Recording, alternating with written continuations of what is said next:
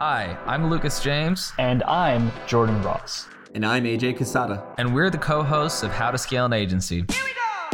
After scaling our own agencies to over $185,000 per month in sales and working with agencies doing hundreds of millions of dollars in revenue like Hawk Media and Neil Patel, we've made this show to interview the top digital marketing agency owners and highlight the fastest ways to scale your agency. If you would like to join the best digital marketing agency community on the planet and let us help you scale, go to twiz.io to sign up today. What's up, agency owners? Welcome to another episode of How to Scale an Agency. I'm your host, AJ Casada, co-founder of Revenue Boost and co-founder of B2B Sales and Marketing Secrets, the #1 Facebook group for B2B entrepreneurs. And today we have my friend Mina Elias on, who's built multiple seven-figure supplement businesses, founded Trivium, one of the top Amazon advertising agencies that I've been able to work with firsthand and to see that they're absolutely crushing in this space. And this guy is a machine. He's consulted over 400 brands, spoken on pretty much every major stage in the Amazon space, and it's been over 100 podcasts. If you're in the e-commerce Amazon space, you've probably already seen his work or heard of him. And actually, I'm really excited for today's episode because I actually got to work with me in his agency as he's a client of ours. And after seeing like what an incredible agency he's built and the team he's had, I had to have him come on the podcast to share his journey with you all. So yeah, really look forward to today's chat. And Mina, welcome to the show. Thank you for having me, man. I'm very excited. And like you said, man, you've been doing some great work for us. I mean, yeah, ever since you started, like things have gotten significantly better on a lot of stuff, actually. Like now that I think about it, with our sales, our like outbound, our email marketing. So I'm very grateful to have you on the team, man. Yeah, for sure, man. It's been a blast working with you guys and working on the sales and marketing side. And yeah, like we were chatting before the show, just for the audience. So I've known Mina, for the last half year or so, 6 months, and been working with this team. I don't even know like how we got to start or his journey. So for me, it's like a just fresh perspective jumping in. Yeah, for me and also for the audience listening, I think before we get into some of the gold nuggets of how you scaled your agency, we'd love to just learn from like the beginning. How did you get started? Not even with the agency, but just what was your take into the entrepreneurial world? I think you originally went to school for like engineering or something, right? Yeah. So I came to America in 2011. I got my bachelor's in chemical engineering and chemistry, and then I got my master's in industrial engineering. Graduated top of my class both times. Worked up the corporate ladder. Had like a job in like new product development for like a major surgical devices company, and then moved to another company because I had a better chance of getting a green card there, and it was like a boring chemical safety data sheet writing thing. And then I just kept, going from job to job, because like one job I would spend a year and a half, 2 years. And I would be like, if I spend another day in this office, I think I'm going to kill myself. The first job, like where I was in new product development, you literally feel like you're like a hamster in one of those big mazes. Like they put you in and they put all these little games for you. It was a massive building. They had no windows. It was crazy, man. The second job, I was literally stuck 8 hours a day in front of 2 screens, and I would copy paste like safety data sheet information and double check it. Like, you know who I am, right? You know my personality. Like I can barely sit still. Like I was at the barber shop yesterday. He's like, bro, I can see you have trouble sitting still. So I'm like, yeah, I can't sit still. Like I need to constantly be doing something. So then, a couple other jobs, and I worked up the corporate ladder. My last job was in construction, and I was like, okay, we're hitting that 2-year mark again. What am I doing? I'm going to keep doing the same thing. I was on vacation and I was, researching supplements and stuff like that. And my dad gave me the idea of like starting a supplement brand.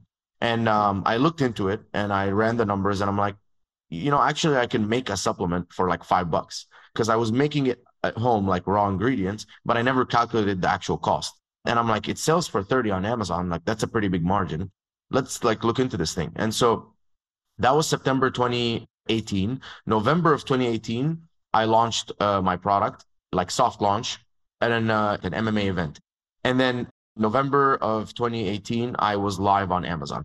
The reason is, between when I launched the product and going on Amazon, I tried to go to all of the different supplement stores in my area, all of the different gyms, and I was rejected 100%.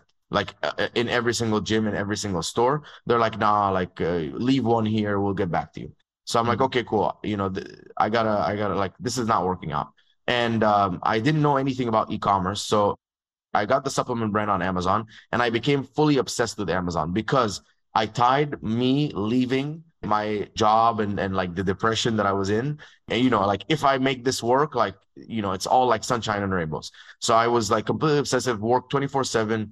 Like I would wake up, I would be on my phone looking Amazon stuff. I would be in the bathroom looking at Amazon stuff. I'd be on the way to the gym listening to an Amazon podcast, working out at the gym, listening to an Amazon YouTube video. And I just, you know, became very obsessive. 6 months in, I was making 4K a month in profits after like figuring some things out, and I got fired. And then I went all in. So I went all in on the supplement brand. I packed my shit, went to Egypt to save money because, you know, my bills were too high living in America. And 4 months later, I was making 10K a month in profits after like reinvesting everything. I put a lot of money into ads, put a lot of money into reviews, and finally it was working.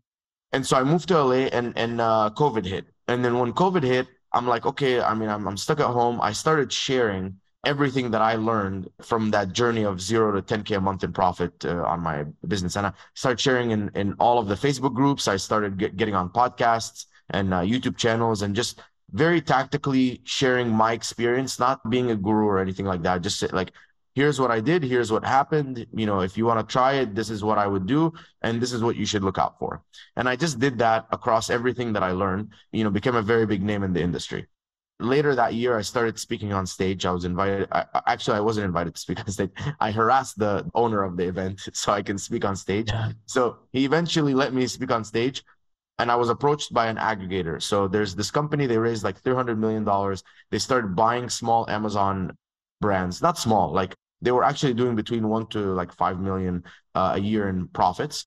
And they were buying these brands.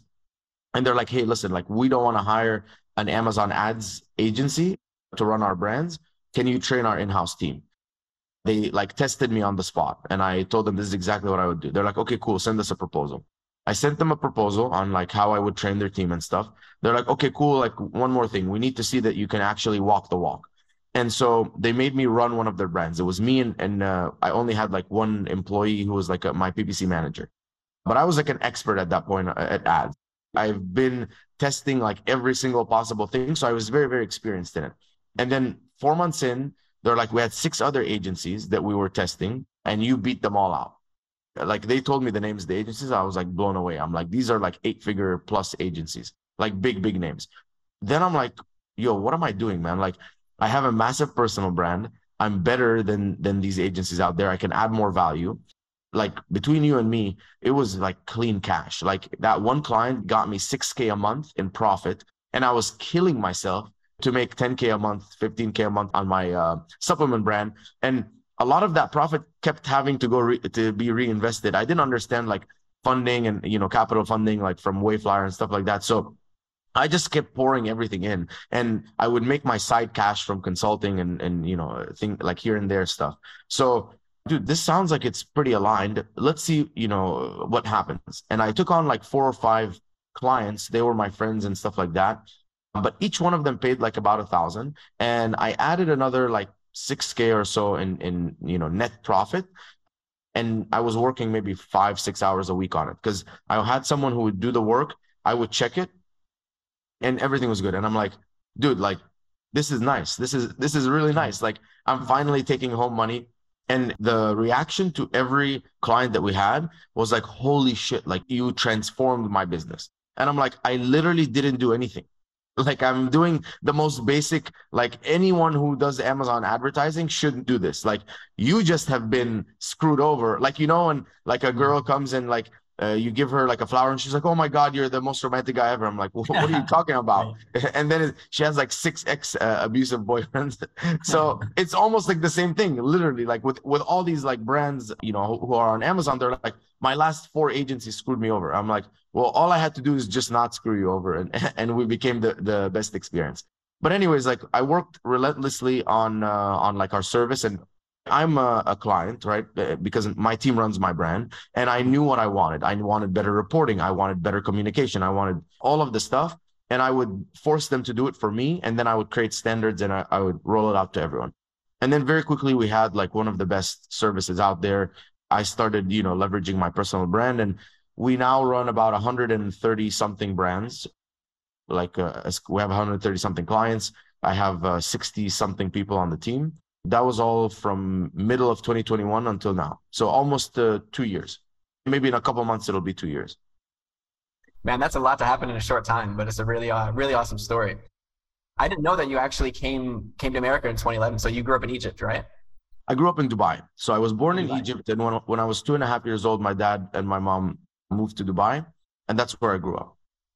Yeah, and then you went to America, and you went to school there. Did you have like an inkling that you might eventually start a business, or you really were just like stuck in a soul-sucking job and you're like, I got to find something else? That was it. It was the soul-sucking job. I mean, if you ask me, like, did you ever have like entrepreneurship inclinations? When I was in college, like I was like a tutor. I was a private tutor, and then I started doing homework for people for money and things like that. So maybe a freelancer, Right. but like I wasn't like one of those guys that's like, yeah, I have to have a business. I actually thought that all those people were stupid, which is like, I mean, thinking back, I'm like, I was so dumb for that. But I always thought like, oh, you're trying to do your own thing. You're trying to, not work for a company. You must be like someone who doesn't want to work hard or someone who doesn't want to work up the corporate ladder. Like, that's so stupid. That mentality was ingrained. Like, there was only one path. That path is academia, like college, bachelor's, master's, go to a company, work up the corporate ladder, and then you reach the top of the world. Like, that was the only path that I could ever thought existed.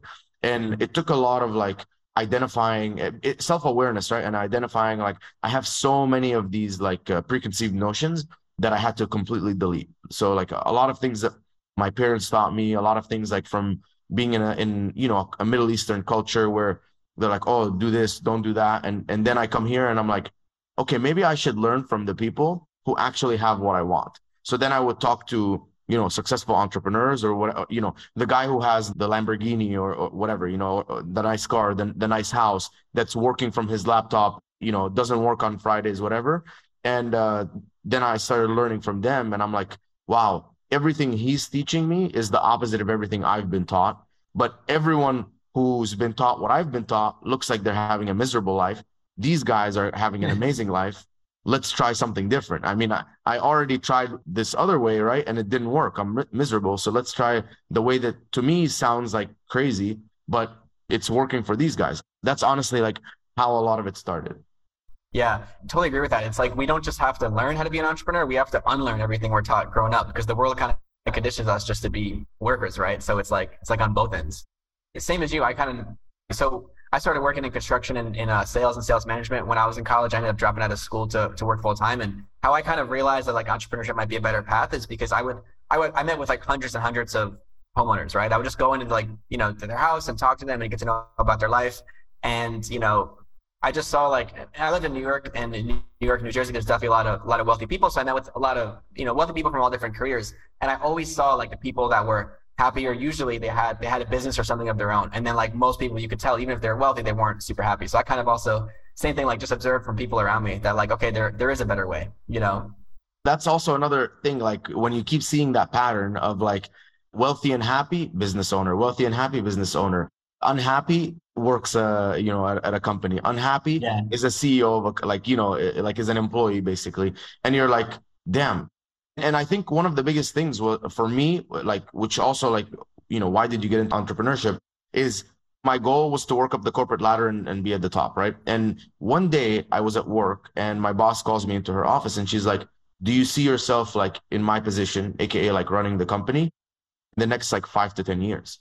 And I'm like, yeah, like absolutely. Like, I would love to, like, that's my goal. The shorter amount of time, the better. And then I was driving home and I was like, my life sucks right now. Like I wake up at 4:30, I go to the gym, I commute 45 minutes, I work for 9 hours.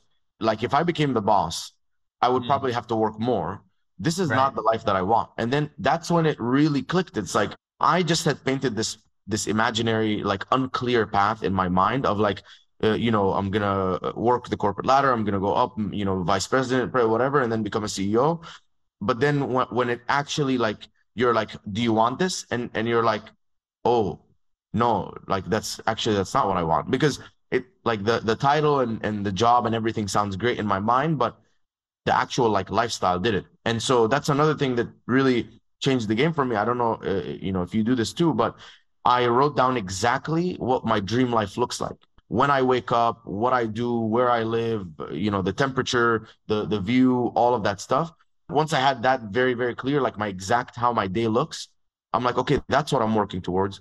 And anything in my life right now that's not serving that, I need to eliminate it or replace it with something that will serve it. And then once I start thinking like that, then it's like, okay, I'm getting closer to that life that I want, not just like working up a corporate ladder that, when you're actually going to get there, you're going to be like, okay, now what? My life is still miserable. I'm showing up to work. I can't take time off because everyone depends on me, sort of thing. Yeah, for sure, man. Well, I think it's great that you realized it early. Like, same for me too, because a lot of people they'll be in like their 30s or 40s by the time they're like, wait, I should do this a different way. So definitely something to be grateful for that you had that insight early on.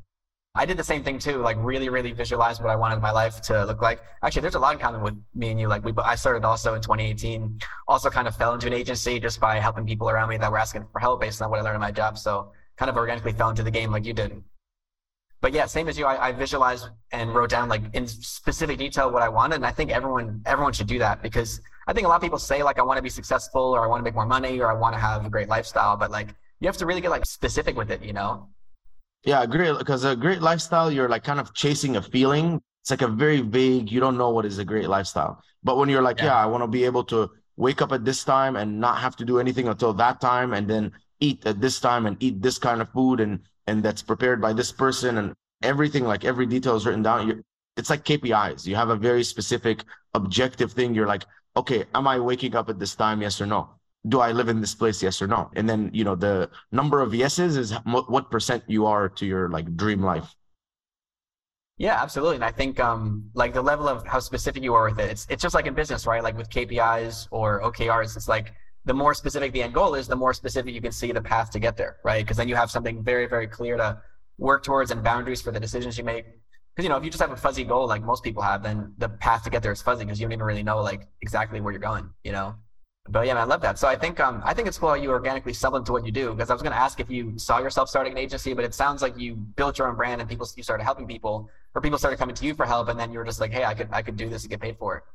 Yeah, the funny thing is, man, I actually turned down like being an agency for a long time. I had friends who asked me to become an agency like a year before that I did it. Like they would go and work with this guy and they're like, yo, this guy like who owns an agency, he screwed up my account. You would do so much better. Like you should be charging people. They shouldn't even be in business. And I'm like, no. I want to focus on my brand and I don't want to get involved with like having clients and all this stuff.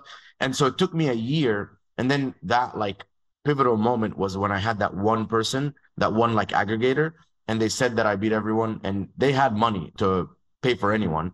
And I saw like what the work was like. And I'm like, okay, I got a little bit of the taste of the work. It wasn't bad. In my mind, it was like, man, client work is just going to be constantly people complaining. But on the flip side, it wasn't. It was them being like, oh my God, man, you're great. You're like, it's such a pleasure working with you. Like you're doing such a good job. And I'm like, okay, so yeah, I guess like you could have like bad clients or good clients. And then someone told me, he's like, man, you'll never have bad clients if you choose the right clients to work with. And if you do have a bad client, you can just let them go. And I'm like, that's true. Especially being in like an agency, you're cash flow positive. So it's not like, oh, like I need to bring in this client and I really like, I don't tolerate any client. We have a list of expectations in the agreement.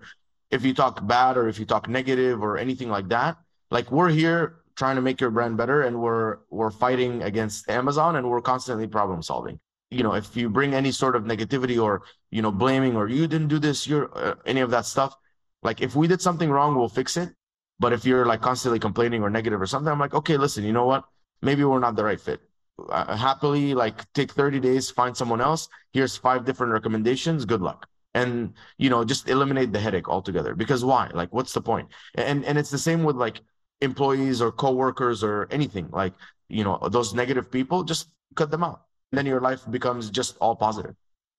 Yeah, for sure, man. No, you're right. We do get to choose, and it's totally not worth it. Like I think in the beginning days of starting my business, I found there's a difference between having like a scarcity and abundance mindset. Like in the beginning, it's like, I just got to get clients, so I'll take whoever. But then you realize that no, there's plenty of other clients out there. They need me more than I need them, and I know how to find them, right? So I noticed there's like, you have to kind of make that shift that, like you said, you're with an agency, you're cash flow positive. It's not going to suffer the business if you lose a client. You need what, like 4 clients? I was charging like 750 to 1,000 when I started a month. So I'm like, okay, 4 clients, that'll cover my bills, including whatever cash I'm getting from the brand. I'm like, that's it. If I have 4 good clients, I'm not worried. I can, take one client at a time. They have to be good. And when I would like talk to a client and right off the bat, like you can hear like in their tone, like they're almost like, well, how can you prove that it's Amazon advertising and not organic? And I'm like, okay, this already seems like it's going to be a battle. And so Yeah. I'm like, yeah, like I don't think, we're the right fit for you. And that's it. Do you know Right Hook Digital? Right Hook Digital? So D came up with the like headaches per dollar metric. You always have to add the headaches per dollar. You have a client and they pay you $2,000 and it's zero headaches, and then you have a client that pays you $3,000 and it's like 10 headaches. You're like, that's way too many headaches per dollar. So that's also a metric like to consider when you're taking on clients, is like they're never worth the headache. At the end of the day, like I've done it before and I always like, man, I regret this. I wish I didn't take on this client. The agencies that do the best and grow the most are the ones that have excellent offers, great marketing, and great sales systems. Now, the customer acquisition process can be really hard to master. There's a lot that goes into generating leads, closing deals, building a sales team, especially since our industry is so competitive and there's so many agencies and freelancers out there. It makes it really hard to stand out and grow and win, the clients that you want. Now, fortunately, we've created a free Facebook community with trainings, weekly live sessions, and tons of really valuable networking opportunities with 6, 7, and 8-figure agency owners. You can find it here on Facebook at B2B Sales and Marketing Secrets. So right now, go to Facebook, do a search, and type in B2B Sales and Marketing Secrets. Or you can just add me on Facebook, AJ Quesada, and find a link on my profile. There's also a free mini course inside on how to generate more leads, close more deals, and scale your agency. I highly recommend you join. It'll only take 1 minute. And if you ever need any questions or need advice, just email me at aj@revenueboost.net. So again, if you ever want to drop me a question, email me at aj@revenueboost.net. I love helping agencies and sharing ideas about how they can grow further. And again, go join our free Facebook community, guys. It's so valuable. We have great trainings in there, great posts, and tons of content that we don't normally share with the public. So go to the Facebook group right now, B2B Sales and Marketing Secrets. Drop me a message once you're in there. I'd love to connect with our community members and check out the video trainings and the free course we have inside. See you there. Now back to the show. Yeah, absolutely, man. No, and that's a trait I've noticed. So we've interviewed, I don't know, probably over 200 agency owners on this show by now. And that's one common mindset I've seen every other successful agency owner we've interviewed share, is that like they are very selective with who they take on, because it's not just the money for time. It's also like when you have a bad client, it just brings down like your energy, your team's energy. You'll be thinking about it, right? Like it occupies kind of your mental space. So it just has a lot more cost than I think people realize. But I like what you said about how if you identify a problem in the sales process, right? Like, because you can kind of tell, like you can kind of tell everyone. I find in the beginning, it's a little hard to tell, but after you have enough battle scars, after you've been through it enough times, you start to be able to notice like the red flags. And I think a big part of it too is like gut feel. One of my mentors would always tell me that if it smells like shit, it usually is, which is a lesson that'll get you really far in business. It's the same with anything, employees, clients, whatever, right? But yeah, now it's like whenever there's any of that gut feel off, it's like you just have to trust it because it always ends up being right. It's never worth the money. Totally, man. I'm with you there. Well, where the agency is now, speaking of clients, I'd love to know, because you said you're managing 130 brands at Trivium, right? Yeah. So what tips can you give around client management or account management at scale? Because I know a lot of agency owners, they get really stuck with like, going past 10 clients and still maintaining like the quality and the consistency of service. So anything you can share around that side of things? Yeah. So that's something that I worry about, FYI for everyone. Like, we're at 130, we're trying to get to like 500, trying to be over 8 figures. And this is the number one concern that I have. Obviously, besides like, employees being happy and stuff like that. But the number one concern is, how do you scale and not end up like everyone else who lost the quality? From the beginning, I instilled something in everyone in the team. I said, you are fully accountable and you take full ownership of this brand. If their inventory is stuck in the sea, it's your fault, because you should have been tracking inventory and you should have anticipated that issues could happen. And so ever since like I started instilling that like full ownership mindset to them, they've been getting better and better about like, taking full ownership and making sure like anything that goes wrong is on them.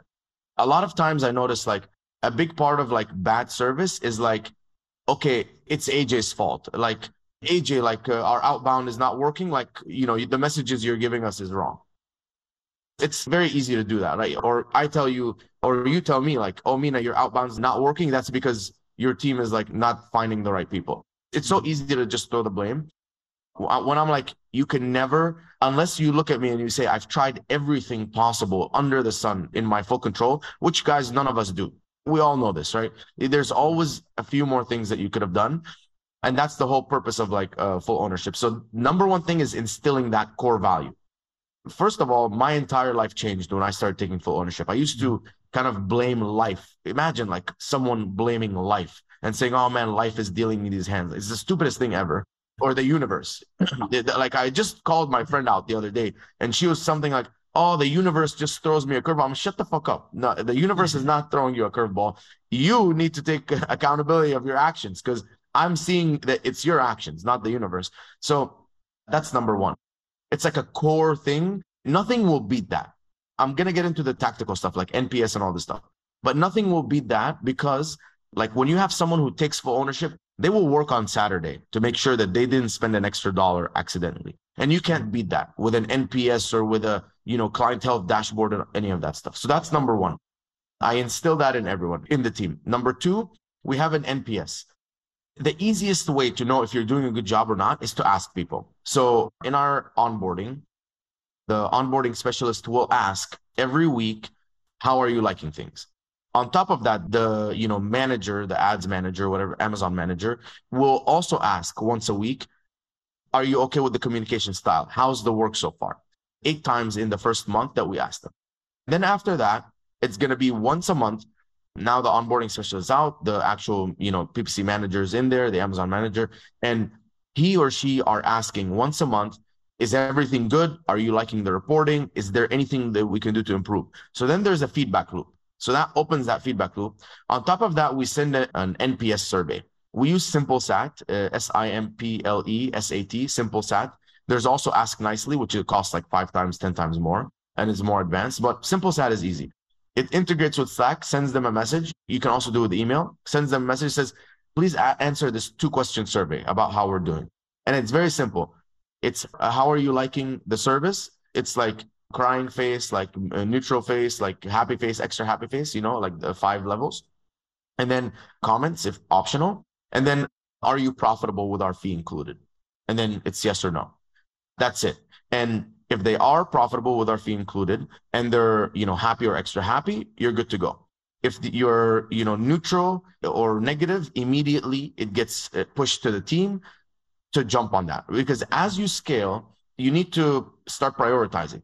So that's like, one thing that helps you prioritize is who's unhappy, focus on those people.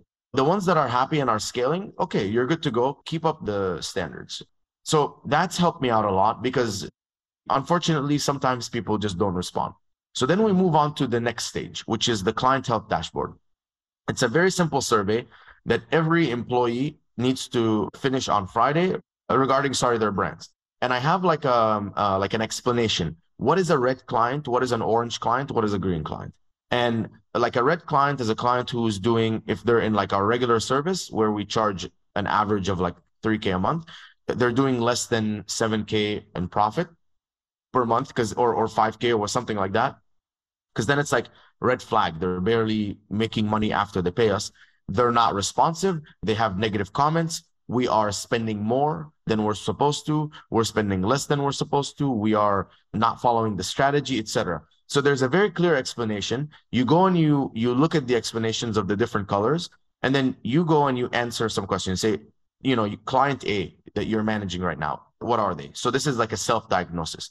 And you're like, okay, they're like an orange because they're not responsive, but they're profitable and all this stuff. Okay, cool. And then, so as you scale, usually what it starts looking at is you start building pods. And a pod is like, when you were small, it's you and you have like 5 employees or something, and they're doing the work for you. So you just start replicating that. It becomes a manager who knows how to manage people and then has like a bunch of employees, like 6 maximum under them. And then you have 1 pod, 2 pod, 3 pod, 4 pod, and then probably each 4 pods, they have a manager that manages the pod leaders. And then you keep replicating that. So everything, it needs to kind of flow through those levels of like the people self-report, orange and red immediately flow up to the pod leader. The pod leader starts checking. And then all of the orange and reds from all of the different pod leaders flow up to the, pod director. And then the pod director is like, do you have a clear plan of action? And in the clientele dashboard, we're saying, okay, orange, why is it orange? And what's your plan of action to overcome that orange? So that's another thing that we're implementing. So it's like, first of all, feedback loop. As simple as, hey, AJ, like, are you happy? Like, is there anything I can do better? And if you ask that enough times and you change enough times, that's the biggest hack. If you ever want to have like an amazing relationship with anyone, you just ask them, how can I be better in this relationship? So that's number one. Number two is the NPS. NPS is quick and simple because they just, they don't have to think too much. They're going off of like, yes, I'm happy. No, I'm not happy. And then from there, it's the client health dashboard. And then from there, we also pull all of our, clients' numbers. So every business is going to be different. Like your business, it's going to be a lot more like characteristic, but maybe you're judging how well we're doing. You're like, okay, I'm helping Mina with outbound sales. So how was his like outbound messages over time versus open positive responses versus, so for us, we're like tracking revenue, we're tracking spend, we're tracking, return on ad spend and profit over time. And so I can very quickly in one dashboard, look at everyone and say, who's trending downwards? And then I highlight those people. Who's trending downwards? Let's highlight those people. Hey guys, what's going on with those people? Why are they trending downwards? Oh, it's seasonality. And the client is, that we've communicated, they're happy. Like you as a person have to prove and make a case. They're definitely good. Don't worry. I promise you, based on these things that happen, the client says they're happy. The client understands, et cetera, et cetera. Here you go. Now, there's going to be a certain point where generally we should not take brands that aren't making 4 times more than our retainer as profit per month. Like if they're making 4 times our retainer in profit per month, then if their profit goes a little bit down, goes a little bit up, it's not a big deal, right? All of us will eventually take brands that are low in profit and they'll end up churning because they just can't afford us. This is something that's you can't, avoid. The only way to avoid it is just to not take these people or to have like a different service. Like we had to create a second service, which was like half the cost or a little bit under half the cost to accommodate those people that didn't have that much profit. We gave them like a really good service. We just cut down on like communication and things like that to be able to still provide them something really good and help them when they're still starting and they can't afford it. So these are things you think about. And then finally, we have a client standard. And the client standard is almost like a law of like how you treat clients. If a client sends a message, you have to have the last word, which means if you say thank you, I have to say you're welcome. You say anytime, I say thanks again. Doesn't matter. Like the PPC manager, whoever's on like the agency side, they have to have the last word. Any message needs to be responded in a certain amount of time, 4 business hours, half a business day, et cetera, et cetera. If a client performance is declining, you need to do this. You need to update them every day. You need to send them a recommendation on their conversion rate every day, and so on and so forth. So we built these client standards, and they're part of any person's scorecard. So if a pod leader finds that you're not following the client standard, they're going to dock it in your scorecard. And if you hit a certain, like, okay, it's a 1 to 5. If you have a score of 2 on any of the things in the scorecard, you get a warning. You have a 2 consecutively, you get a second warning. And then if you keep having a 2 and you're not, correcting that thing, you'll get let go. That's how it is. To have the power to let go people, you need to have a very strong talent acquisition strategy. You need to have like a very good learning management system and onboarding. So you're like, I'll fire you tomorrow because I can have someone to replace you in exactly 30 days. I don't care. I want my team to feel like they're loved and valuable, but like you want everyone to know, like you will have an amazing life working at Trivium if you follow this stuff. Like if you embody the core values and if you provide serious value to the brands that you work with, you're going to have an amazing life. You're going to take time off. You're going to have long holiday, like vacations, all this stuff. Life is great. As soon as you don't, just know you can be replaced. So don't think that you can get away with anything, because you're managing and you're driving revenue. Someone else can manage your revenue in a heartbeat. So that also protects you. So we've been able to have like a 3.5% churn at the rate we're at, which is, I'm trying to be under 2%. The industry standard is about 10.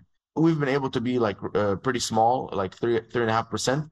By doing all these things. And I'll tell you this, like we still make mistakes and it's okay. We'll just have to get better and better and be tighter and tighter. Just if you notice that your churn is going up, your churn rate is going up, there's mainly two types of churn that I see. We took on the wrong client. We go back to the sales team. And sometimes I know that sometimes you guys will take clients because you need the money. Okay, it is what it is. Like, I can't tell you like I'm like a perfect man. Sometimes in certain positions, I would do it too. Like, you're like, okay, we need the money. Like, we'll do our best. Anyways, like, the thing that allows me to sleep well at night is, yes, maybe I shouldn't have taken you because of X, Y, and Z, but I know beyond a shadow of a doubt, like, that I will help you more than any other agency out there. So that's why I can sleep, well at night. It's like, maybe, yes, you're not the right fit because your profit's not that much and you're going to maybe last only 2 or 3 months, but who else are you going to go to that's going to do a better job than me? No one. And that's why I can sleep a little bit better. So I know that sometimes you're going to get those clients that you shouldn't have taken. It's okay. But look at your churn from the clients that you made mistakes on.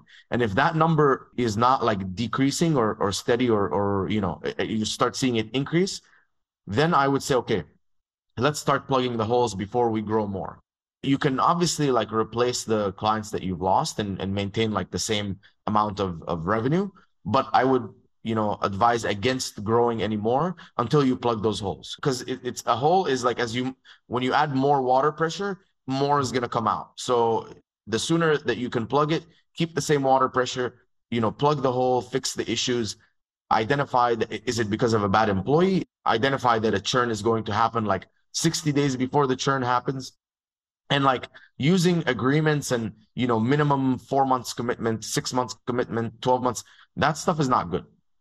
That's only going to hurt your reputation. It should really be like these people are staying with us because we're providing a good service. It's a balance. Like it's, how much can you push the speed of your growth while maintaining that quality? The second that you see the quality decreases, I'm not saying slow down, just keep it steady, fix the issues. The issues are fixed. Now you can speed up again. And then you experience a little bit more and then you flatline. And the hardest thing, man, is to flatline. Like we've had to flatline a couple times. And when I say flatline, I just mean like flat growth. Like if I lost 3 clients, we have 20 clients that want to work with us, but I can only take 3. And it's so painful to tell them like, we can only take you in June, because it's like, shit, man, like there's thousands and thousands of dollars, tens of thousands of dollars in revenue that I have to say no to. But you make a choice every day. Like, do you want to become that agency that grew and just said, yo, let's take the money and we'll figure out the problems later? Or the ones that are going to maintain the highest quality standard, even at the cost of slower growth, but in the long run, it's going to pay off. For sure, man. Slower growth, but long pay off in the long run. It's definitely taking a long-term view, but that was epic. That was like a whole masterclass in just account management itself. I think a whole masterclass in churn. Yeah, exactly. No, but there's a lot of things I'd love to highlight about that. I think first that you have so much data and KPIs around each step of it, right? So you have all those leading indicators, because a lot of times people will just only realize the problem when it's too late if they're not tracking things, right? Like, okay, we've lost a lot of clients, churn is down. But you're able to identify those problems really quickly because you put systems in place, which really, like at 130 clients, that's the only way you can stay sane and manage it all, right? It all comes down to the systems, processes, and tracking. But what you built, that sounds like incredible. I'm sure it took a lot of time to refine that, but it's always being refined. That's the other thing that I want to add. Like you're saying, like you have these KPIs that can tell that a client's going to churn. You should learn a lesson from every client churn. We have this like running database. Every single time a client churns, we do an offboarding interview. We ask why. We go look at their data. We analyze everything. We're like, is there any way we could have anticipated this was going to happen? And sometimes it's like, yeah, the revenue was doing this. So, okay, one of the things is trending down revenue. Another thing is like, okay, everything was fine. They were growing a little bit, but their profit compared to our retainer was only 2x, not 4x. So it's like we slowly keep adding these characteristics. So the next time we see a client, immediately we're like, okay, we know what's going on here. Sometimes I'm like, listen, man, right now we're charging you $3K a month. You're making $5.5K a month in profits. I feel like that's taking too much from your profits. What if I put you on the $1,500 a month plan? The service is going to be the same, just the communication is going to be less. You're not going to get all of these extra reports, and you don't need that right now. You just need more money. So more money that you can put in your pocket so you can reinvest in the brand instead of, putting it with me. We're going to give you the same level of growth. you don't need all the attention of and the communication at this level. But when you hit like this mark, like the 10K mark, we'll bring you back to the full service. And things like that have taken where a client would churn, in 3 months, they're now with us for 9 months. They stayed with us for 3 months, and then for 4 months, we put them on the lower plan until we grew them to 10, 12K, and then we put them back on the normal plan, and now they're growing and without any strain. So those are the things that will help, is like, just when you can see what's going to happen, you can also, there's so many things you can do to take action on. Yeah, awesome. No, there's a lot of good tactics in there, but I love how you started and emphasized the value and the mindset in the first place, because I think that's where it all has to come from, right? It's just getting everyone on the same page, right? And having people go above and beyond because of that. One thing I really liked as well is how when you talked about the talent acquisition system, because that was a big mistake I made on my journey with managing people and building teams, is like, I've definitely made the mistake of just relying on someone that was really, really good to just kind of take care of it. But then as soon as they leave, you're screwed. And if you know that, right, like if you don't have the hiring, recruiting, training, and onboarding systems in place, they have all the power, right? Because like I've always noticed whenever I make that mistake with someone, like I would be too lenient with them, right? Because I know like I need them, and that's not a good position to be in, right? So when you have those systems in place for hiring and managing and training, it's like you can maintain those high standards that you're talking about, right? Because you know they're like, I don't need this person. I'd like to keep them, but I don't need them. And I can, if something's going wrong, I can make a change, right? If you ever want someone to shape up real quick, get someone that is a replacement for their position. Don't fire the person, but say, hey, here you go. This happened very, very recently. Like we had someone who was underperforming, and I'm like, okay, cool. We really needed that person, so I didn't want to fire her. So I'm like, cool, let me go find someone else. I found someone else, and they came in and they were hungry, and they were like, they had all the things that person was missing that I called that person out on. But it's like, I couldn't fire her because of like, we really needed her.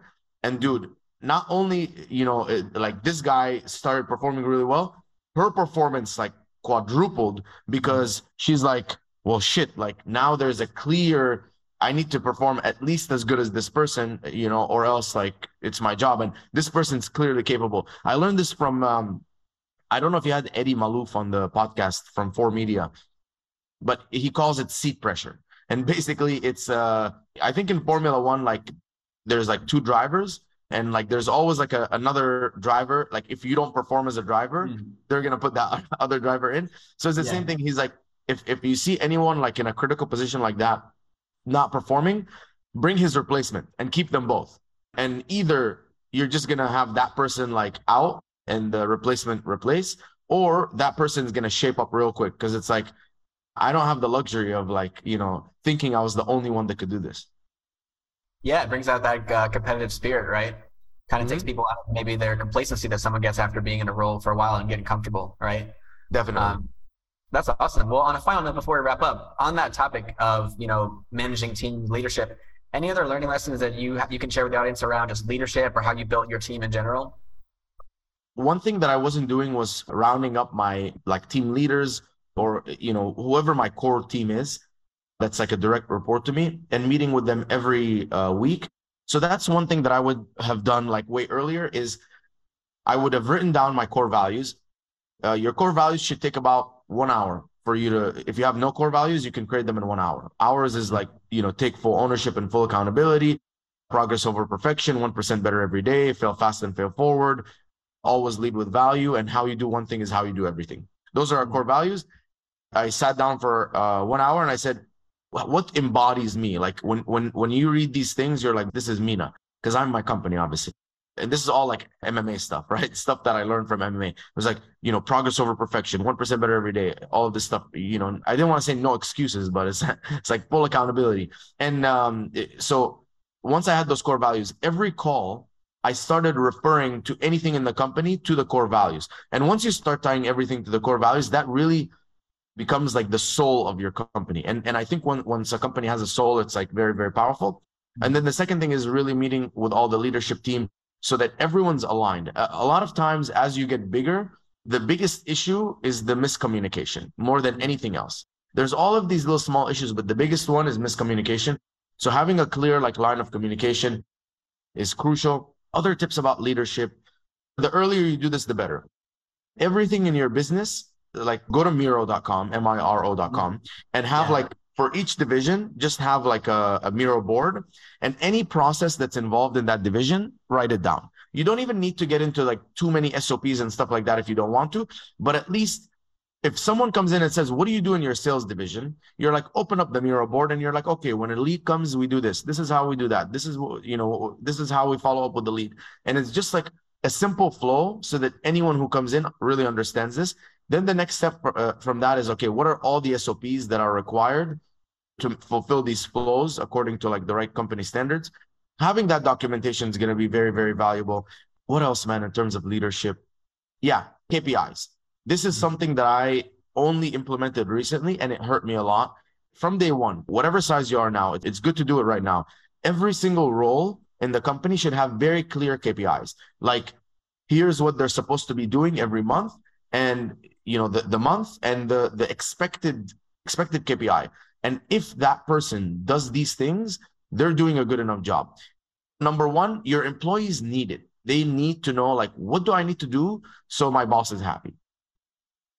Sometimes like a few months will go by and I'm like, man, this person is not performing well. And then my mentor will be like, why? How?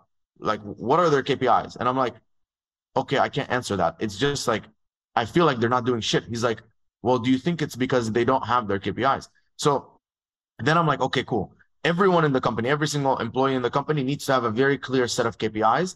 And then month over month, like, I'm documenting, this is your KPI, this is how you did. And you have a chance, like, for the things that you're not hitting, to correct it, but you shouldn't be not hitting multiple things. And if you are, it also helps you, like, very early on, okay, we need to bring someone else to replace that person. Those are kind of the main things that I would touch on. Awesome, man. Really good stuff. There's a ton more I'd love to dive into, but I know we're getting to the end of time here. Thanks so much, man. This was a really, really awesome conversation. And really appreciate you coming on to share more of your journey with us and the biggest learning lessons. So where can people find you if they want to connect with you online? Or Instagram at the Mina Elias, LinkedIn, MINA space ELIAS, Mina Elias. Or if you want to check out our website, it's triviumco.com, TRIVIUMCO.com.